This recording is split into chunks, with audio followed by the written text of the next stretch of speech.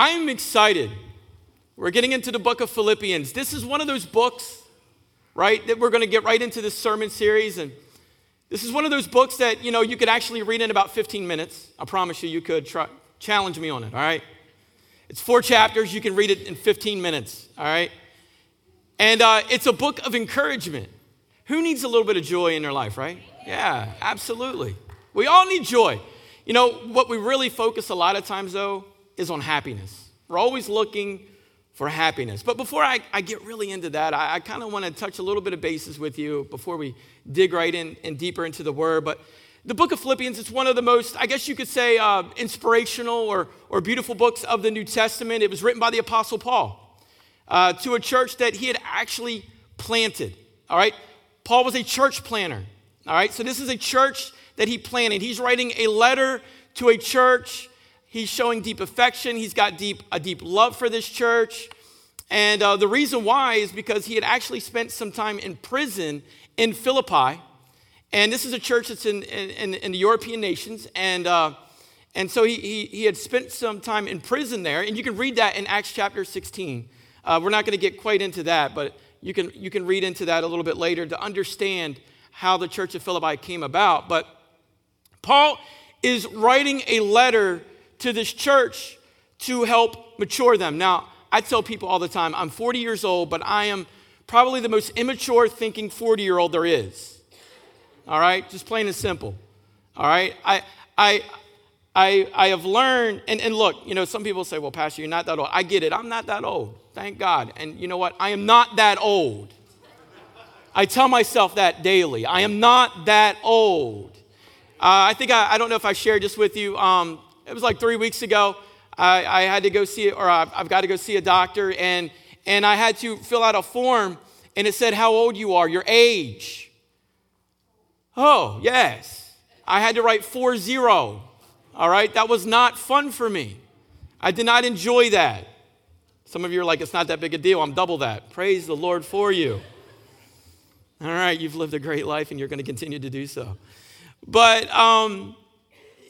this letter was written to mature these people, this church. It covers a topic that I think we all need to believe, and that is to learn to have joy no matter what. Have joy no matter what. Have you ever met that person that, they can have the worst day in the world, and they seem to be so positive, and you just want to punch them square in the nose? Seriously, we've been there. You've met that person. Well, guess what? That person's got something you don't have. They've got joy, okay? We understand what is it the Bible tells us, rejoice in the Lord always. And I say what? Rejoice. But the key word there is what? Always. Always means when everything's going great, and always means when everything is tanking, all right? Always. And the Bible's just trying to help us out, just trying to help you and I live a more productive and a better life, have a better environment. The irony of this book, though, that Paul is writing is that he's talking about joy and what we're about to get into, but this guy's in prison. I'm not sure about you, but if I were in prison for what he was doing, I don't know that I would be writing a book about joy. Thank God it was him and not me. But this book of the New Testament is part of the New Testament prison epistles. In other words, Paul was writing them while he was serving his sentence at that time. But he's in this Roman jail, and you got to kind of picture it. He wasn't just in a cell by himself or anything like that, but he was in this Roman jail, and he's shackled to this guard. And, he had high hopes because when he had that Damascus Road transformation, if you've not read that, you should read that. It's a great experience that Paul had, transformation moment that he had with God and with Jesus, okay? But here he is, he's in this prison, and he's chained to this guard, and let's just face it, the environment probably was not very well, okay? He's probably not happy, he probably didn't have a lot of joy going on, but obviously he did because he wrote about joy. But if it were you and I, we would not have joy. We would be down in the dumps, we would be trying to figure out how in the world this could happen. Why, God? Anybody ever ask that question? Why, God? We're going to get into that in just a minute too, all right? But so here he is, but you need to understand something about Paul is this, that when he had that transformation moment and he felt that call in his life to go out and to preach. I mean, he started churches. He preached all over the place. He was a huge ambassador for Jesus Christ. And we see that even to this day, he still is. And his writings are still impacting people and all of this. But he had this desire and a plan. Has anybody ever had a desire and a plan before? Right? Yes. Thank you. One person. All right. But here's what's his desire and plan. His desire was he wanted to go to Rome, which was pretty much the capital city of the world at that time. And he wanted to stand into the central aspect or central places of Rome and preach the gospel, and thousands would come to the saving knowledge of Jesus Christ because he would have such a powerful crusade. But unfortunately for Paul and fortunately for us, see, let me say this. I'm jumping the gun a little bit here, but I want to say this.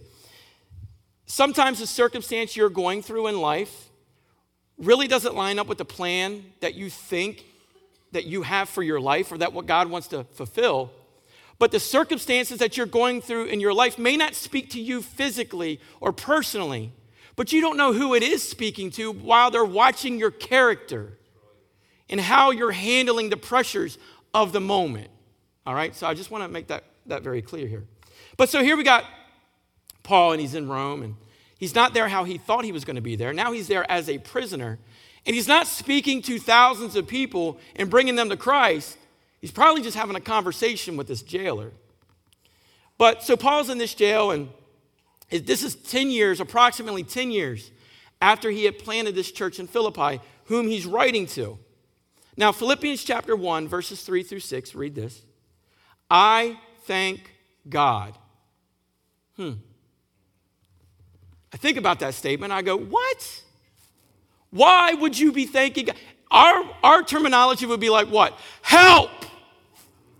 Not I thank God. God, help. Right? Am I right? Oh, thank you. Tough crowd. This is a journey that we're going to go on this morning. It's human nature in these situations for us to cry and to complain. It's human nature for us to what? Keep that up, please. I'm not done. But have the most rotten attitude that you can have in this moment. We've all been there. You've been in situations where you have had the worst attitude, right? I ain't gonna lie. I had one this week. It put me in the worst mood that you could possibly think. And sure enough, as I'm preparing the message, you know what's speaking to me? This. And I'm going, really? He's thanking God in this moment. Most of us would not be thinking. We would be screaming, help, God. But that's us. We tend to want to complain, and we tend to look at a bad day and go, oh, what? Poor me. We need to learn this, that we need to have joy even when times are not going exactly the way we hope for.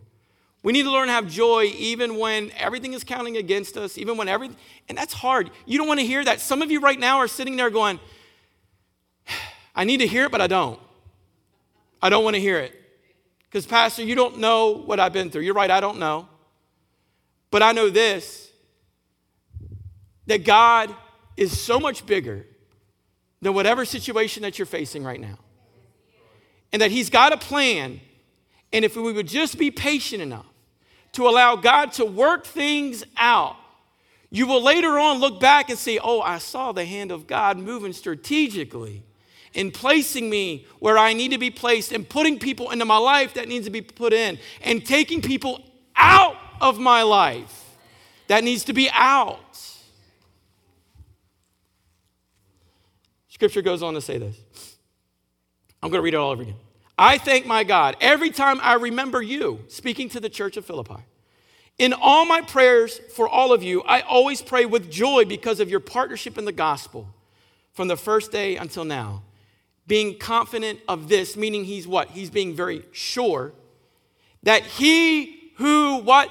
Began a work in you will carry it out, will carry it unto completion until the day of Christ Jesus. Some of you right there, you need to memorize that little portion that says, and he will carry it out. He began a good work in you. He's going to carry it out.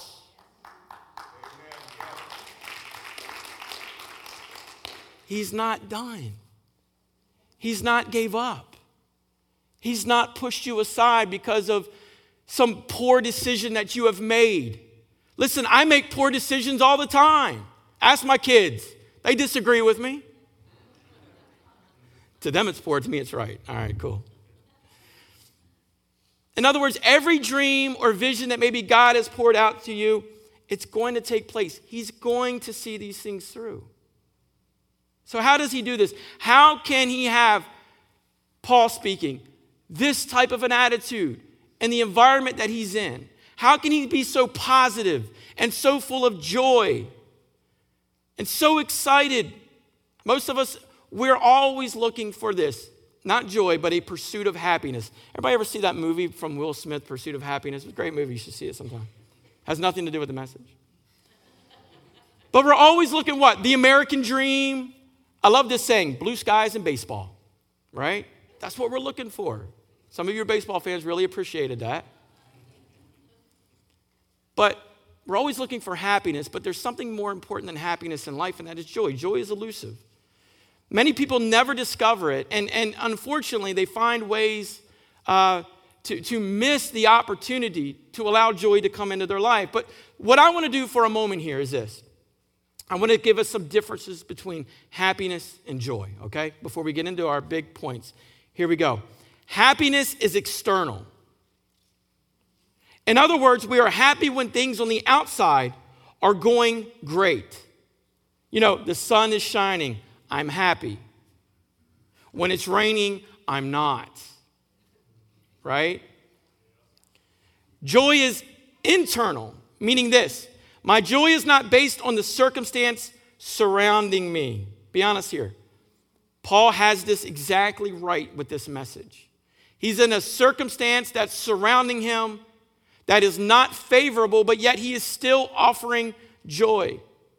Paul had a rough life. 2 Corinthians chapter 11, you have to read that at some point, but it says he lists several things that he had went through. He went through 39 lashes. He was beaten with rods, but yet this guy still got joy. So somebody could look at you and say, or give you the worst look in their face, and your joy is gone. This guy's been beaten. You get that? For Jesus. Yet he still has joy. He was shipwrecked. Still, I ran aground one time. I did not have joy. 6 hours. Do you all remember that story? I try to forget it. But he was shipwrecked. He floated for some of 36 hours. And watch this. Finally, he gets to land and he builds a fire. And a snake jumps out and bites him. Are you serious? But yet this guy is still full of joy. He's that guy that is just, it could be the worst day possible. And you just like, you know. He was stoned, not recreationally, but with rocks. Think about that for a second, all right? Some of you, it took a minute, all right? It took a minute, I get it. Some of you, flashbacks, get it out of your mind, get it out of your mind. But even going through all of this and all these things, this guy had joy. Watch this, 2 Corinthians chapter 4, 16 through 18 says this, therefore we do not lose heart. Though outwardly we are wasting away, meaning everything is going bad around us. Can somebody say amen to that if you're going through something? Thank you. Yet inwardly, we got a different dynamic going on. We are being renewed day by day for our light and momentary. So in other words, speaking of that, there was nothing light that he was going through, and there was definitely nothing momentarily. Everything looked permanent for him in this moment. It was hard, and it was lasting a long time in his life. But the scripture goes on to say, troubles are achieving for us an eternal glory that far outweighs them all. So what do? We are to fix our eyes on what is seen. But not on what is seen, but what is unseen. Since what is seen is what? Temporary. But what is unseen is eternal. Wow. You know, I say this all the time, and your life is nothing but just a vapor compared to your eternal existence. The decisions you make yesterday have formed you today, but the decisions that you're making today are going to result in your eternity. I want you to think about that for a second. In other words, joy outweighs happiness. All right, so here we go. Happiness is based on circumstance. From the Latin word hap, it actually means circumstance or luck, right? In other words, you are totally at the mercy of just whatever's happening. Circumstance literally means that you're dwelling in something. Have you ever noticed that there are two different groups of people can experience the same thing but have a different outlook on it? It's kind of like, is the glass empty, or half full? Joy offers something that happiness can't. Joy is based on Christ. Our relationship with Christ. Jesus wants to do two things within our lives. One is supernatural. In other words, he can change you and make you into a brand new person. But then there's the natural, the things he will teach you and you have to learn. It's the things that you sit here on Sundays and Wednesdays or in a life group or wherever you might go to in your devotional time. Those are the moments where he's speaking to us in the natural to develop our character, to change us, to make us more what? Holy. Remember what holy is? It means different. Don't be intimidated by that word. Respect it, but don't be intimidated by it. Holy means we are to be different, which means what? We are to be set apart. When society sees us, they don't see us as them, they see us as the body of Christ. Paul says it in Philippians 4:11. He says, "For I have learned to be content whatever the circumstances." I have learned some things, in other words, and it's really helped me. Watch this. Happiness begins by chance, right? The problem here is that it's not up to you. It's the elements around you that determine whether or not you're happy. But joy happens by choice. That is up to you. And we must be careful in letting the things around us determine who we are. We must make that choice ourselves and determine that who we are and whom we are, and that whom is Jesus Christ. Now, I want to read a story for you. Some of you might be familiar with this, but enjoy it anyway. Horatio G. Spafford was a successful lawyer and businessman in Chicago with a lovely family, a wife, Anna, and 5 children. However, they were not strangers to tears and tragedy. Their young son had died of pneumonia in 1871, and in that same year, much of their business was lost in the Great Chicago Fire. Yet God, in his mercy and kindness, allowed their business to flourish again. On November 21st, 1873, the French ocean liner that they were on was crossing the Atlantic from the U.S. to Europe with 313 passengers on board. Among the passengers were Miss Spafford and the 4 daughters. Although Mr. Spafford had planned to go with his family, he had found it necessary to stay in Chicago to help solve an unexpected business problem. He told his wife he would join her and their children in Europe a few days later. His plan was to take another ship. About 4 days into the crossing of the Atlantic, their ship collided with a powerful iron-hulled Scottish ship. Suddenly, all of those on board were in grave danger. Anna hurriedly brought her 4 children to the deck, and she knelt there with her 4 children and prayed that God would spare them if that would be his will, or to make them willing to endure whatever awaited for them. Within approximately 12 minutes, their ship slipped beneath the dark waters of the Atlantic, carrying with it 226 of the passengers, including the 4 Spafford children. A sailor rowing a small boat over the spot where the ship went down spotted a woman floating on a piece of wreckage. It was Anna, still alive. He pulled her into the boat, and they were picked up by another large vessel, which 9 days later landed them in Wales. From there, she had wired a message to her husband which only said this: "Saved alone, what shall I do?" Mr. Spafford later framed the telegram and he placed it in his office. Right away, he booked a passage on the next available ship and left to join his grieving wife. With the ship about 4 days out, the captain called Mr. Spafford to his cabin and told him that where they were in that moment was the place that his 4 children went down. And he penned these words: "When peace like a river attendeth my way, when sorrows like sea billows roll, whatever my lot, thou hast taught me to say, it is well with my soul." A choice that was made, and we look at our situation sometimes and we can't find joy, but here you had a man who went through devastation. Obviously, he knew the source of his joy, and that was Christ Jesus. The Bible gives us a choice today that we can't maybe stop our circumstances. And truth be known, they're going to happen.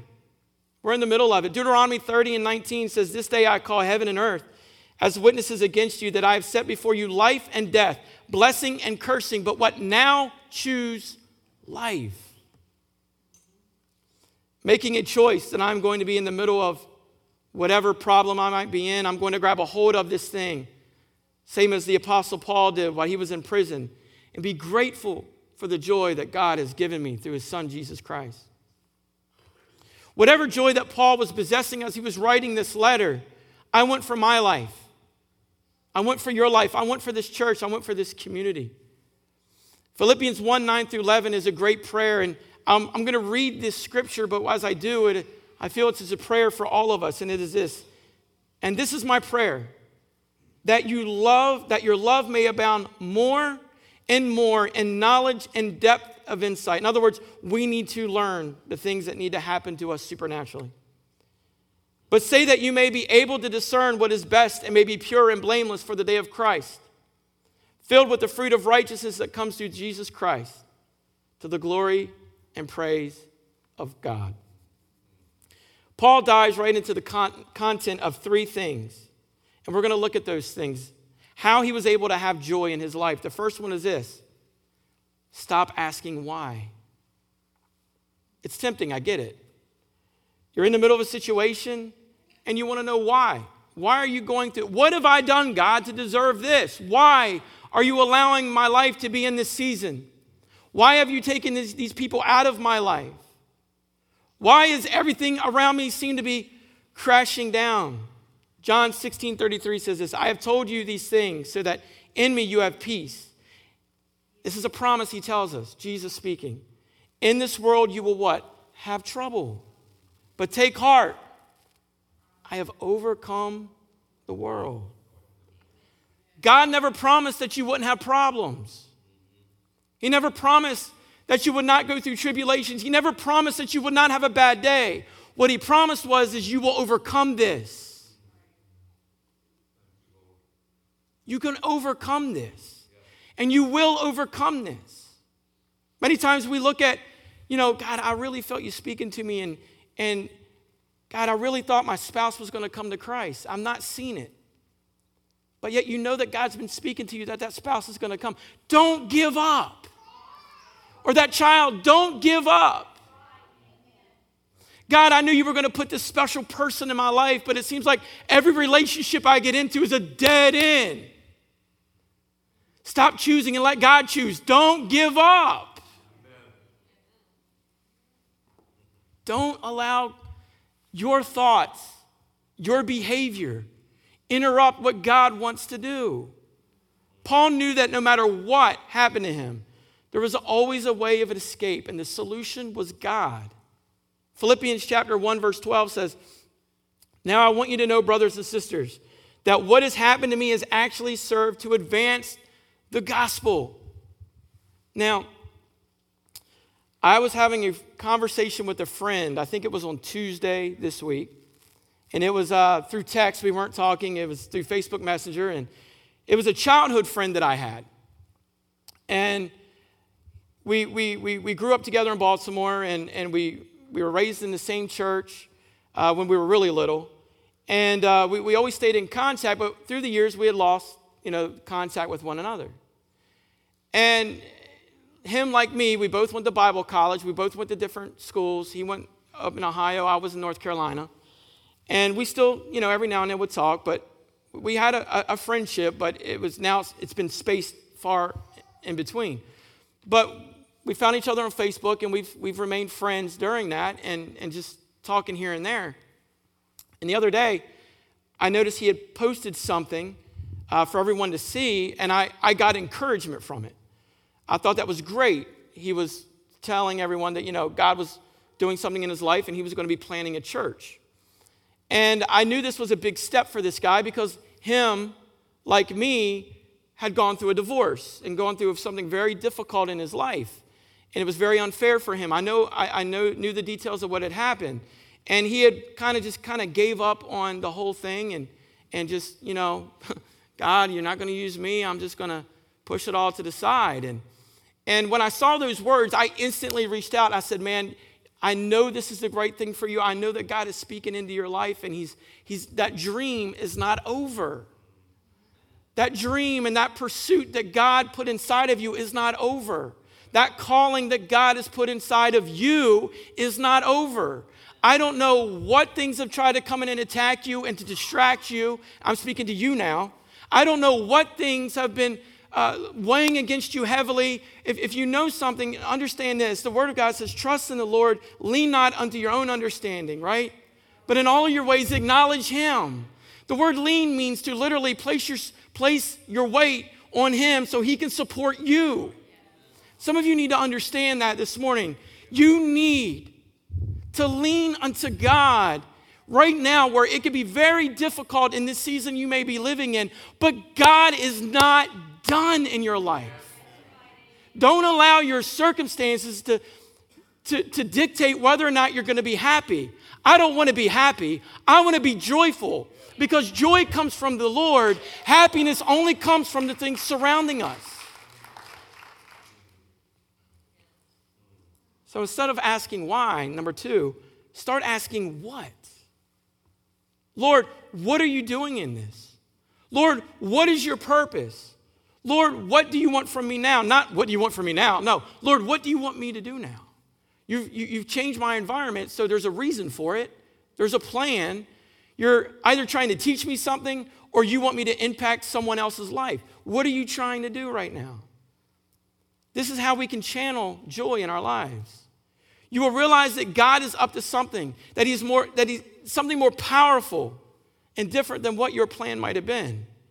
Look at the book of Philippians, because Paul's plan didn't work out. Remember, he was going to Rome, but he was going as a free person, preaching the gospel and winning thousands to Christ.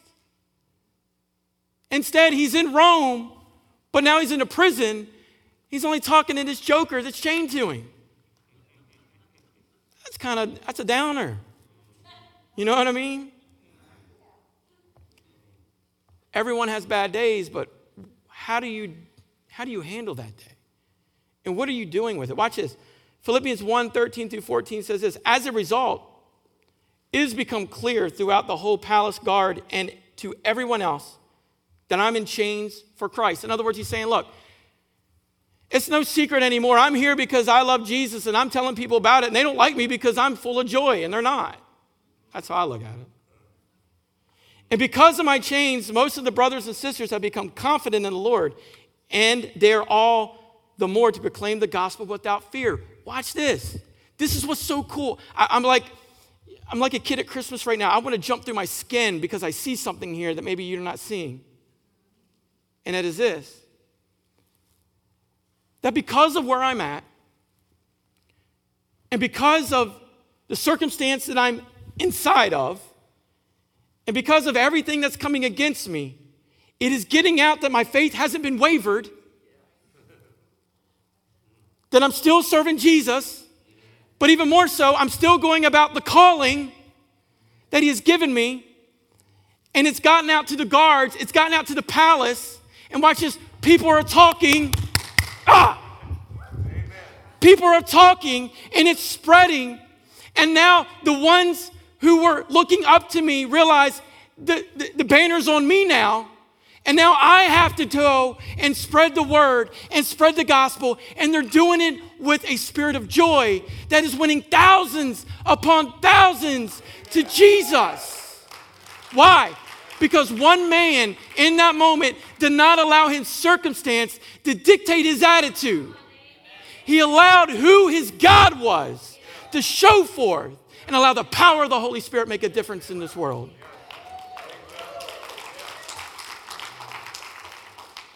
That's a good attitude. It's hot in here. I'm going to tell you a story. There's a king, and he had this best friend. And they would go out hunting. And so the king and the best friend went out.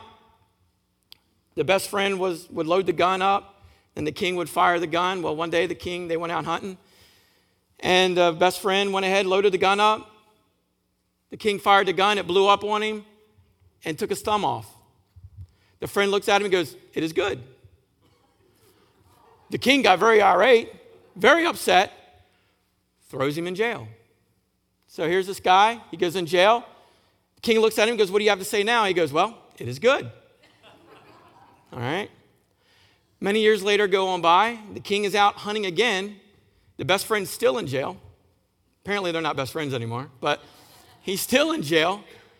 And the king goes out, he's going hunting. Instead of the gun blowing up on him, he gets captured by a group of cannibals. So they take the king, they tie him up to a post, and they're ready to eat. That's disgusting, isn't it? And some of you are about to do that in a few minutes, you know? But they're ready to eat. But they notice something. He's missing a thumb, and they're very superstitious. They will not eat anything unclean. So they let the king go. He goes free. The king then feels remorse because he realizes if it wasn't for that thumb that his friend pretty much blew off, he would be dead right now. So he goes back, lets the jailer free, or lets the friend free, and he tells the story to the friend, and the friend goes, "Well, this is good." And the king looks at him and goes, "How in the world can you have such an attitude of this is good with everything that's happened?" He goes, "Because of this. If I were with you, I would have been 8. This is good." What is that? That's about your attitude. That's about perspective, right? Romans 8:28 says this, "And we know that all things God works for the good of those who love him, who've been called according to" what? His purpose. So a third thing we need to do is really refocus on what really matters. What really does matter in life? I break it down in my life. There's only 2 things matter: my family and my faith. That's what matters to me. Philippians 1, chapter 15 and 18 says this, "It is true that some preach Christ out of envy and rivalry, but others out of goodwill. The latter do so out of love, knowing that I am put here for the defense of the gospel. The former preach Christ out of selfish ambition." That's speaking of those who are doing it out of envy or rivalry. "Not sincerely, supposing that they can stir up trouble for me while I'm in chains." But watch this. But what does it matter? In other words, he's got this attitude of, but who cares? Because the important thing is that in every way, whether from false motive or true, Christ is still being preached. And because of this, I can rejoice. And yes, I will continue to rejoice. We must stop focusing on the trivial things that are only there to stir up and really focus on the things that really matter. I want you to stand with me this morning.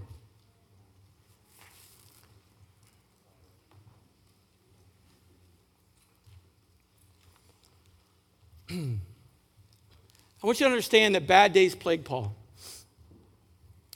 Paul's ministry seemed to be most effective, though, when he was in a dire circumstance. He was in prison. He was getting bit by a snake. He was shipwrecked. Paul just decided in his life, though, to have a different attitude. He decided to allow the joy of God, his Savior, the one he's accepted, to show forth through him. He penned these words in Philippians 1 and 21 in his It's really remarkable. He says, for to me, to live is Christ, but to die is gain. In other words, Paul is saying that because I know Jesus, there's no way that I can lose. Some of you need to know that. If you know him, there's no way that you can lose. Remember, our existence here is nothing but a vapor. It's so fast. But our eternal existence lasts forever. The decision you make today could result in your eternal salvation, your existence. See, that part's up to you. You know, in order to have that joy that we're talking about that Paul demonstrates through the scriptures and that he wrote, we first must do this: accept Jesus Christ as our Lord and Savior. He's got to be the King, the Lord of your life. He's got to be the Almighty. He's got to be that Alpha and the Omega, the beginning, the end. He needs to be that Rose of Sharon. Gosh. He wants to speak life into you. He wants to calm that anxiety, that worry, that fret, that anger. He wants to take that person who's in a very depressed state and say, look, you're better than this. I'm in you. We're going to rise over this. You are what? More than a conqueror. Why? Because of Jesus, who loves you so much. Scripture says, 2 Timothy 4:18, the Lord will rescue me from every evil attack and will bring me safely to his heavenly kingdom. You say, Pastor, that's impossible. You don't know the attacks I've gone through. You're looking in the natural, looking in the supernatural. You might be going through attack here, but he's going to rescue you and take you to his kingdom, which is far greater than what this world could ever offer you. Scripture goes on to say, the Lord will rescue me from every evil attack and will bring me safely to his heavenly kingdom. To him be glory forever and ever. Amen. So this takes me to the last point, and I have nothing else to say after that, but it's this. When you know Christ, you're in a win-win situation. You can't lose. Absolutely. So here's where we're going to end this morning. If you want Jesus to be your Lord of your life, I'm asking you to step out where you're at, come right down here to the front. If you want the joy of the Lord, you realize, look, I got Jesus, but I need to tap into this joy. There's something here, and I need to tap into it. Have you ever had a resource at your fingertips and didn't realize you had it? And then once you found out, you were so ridiculously upset with yourself?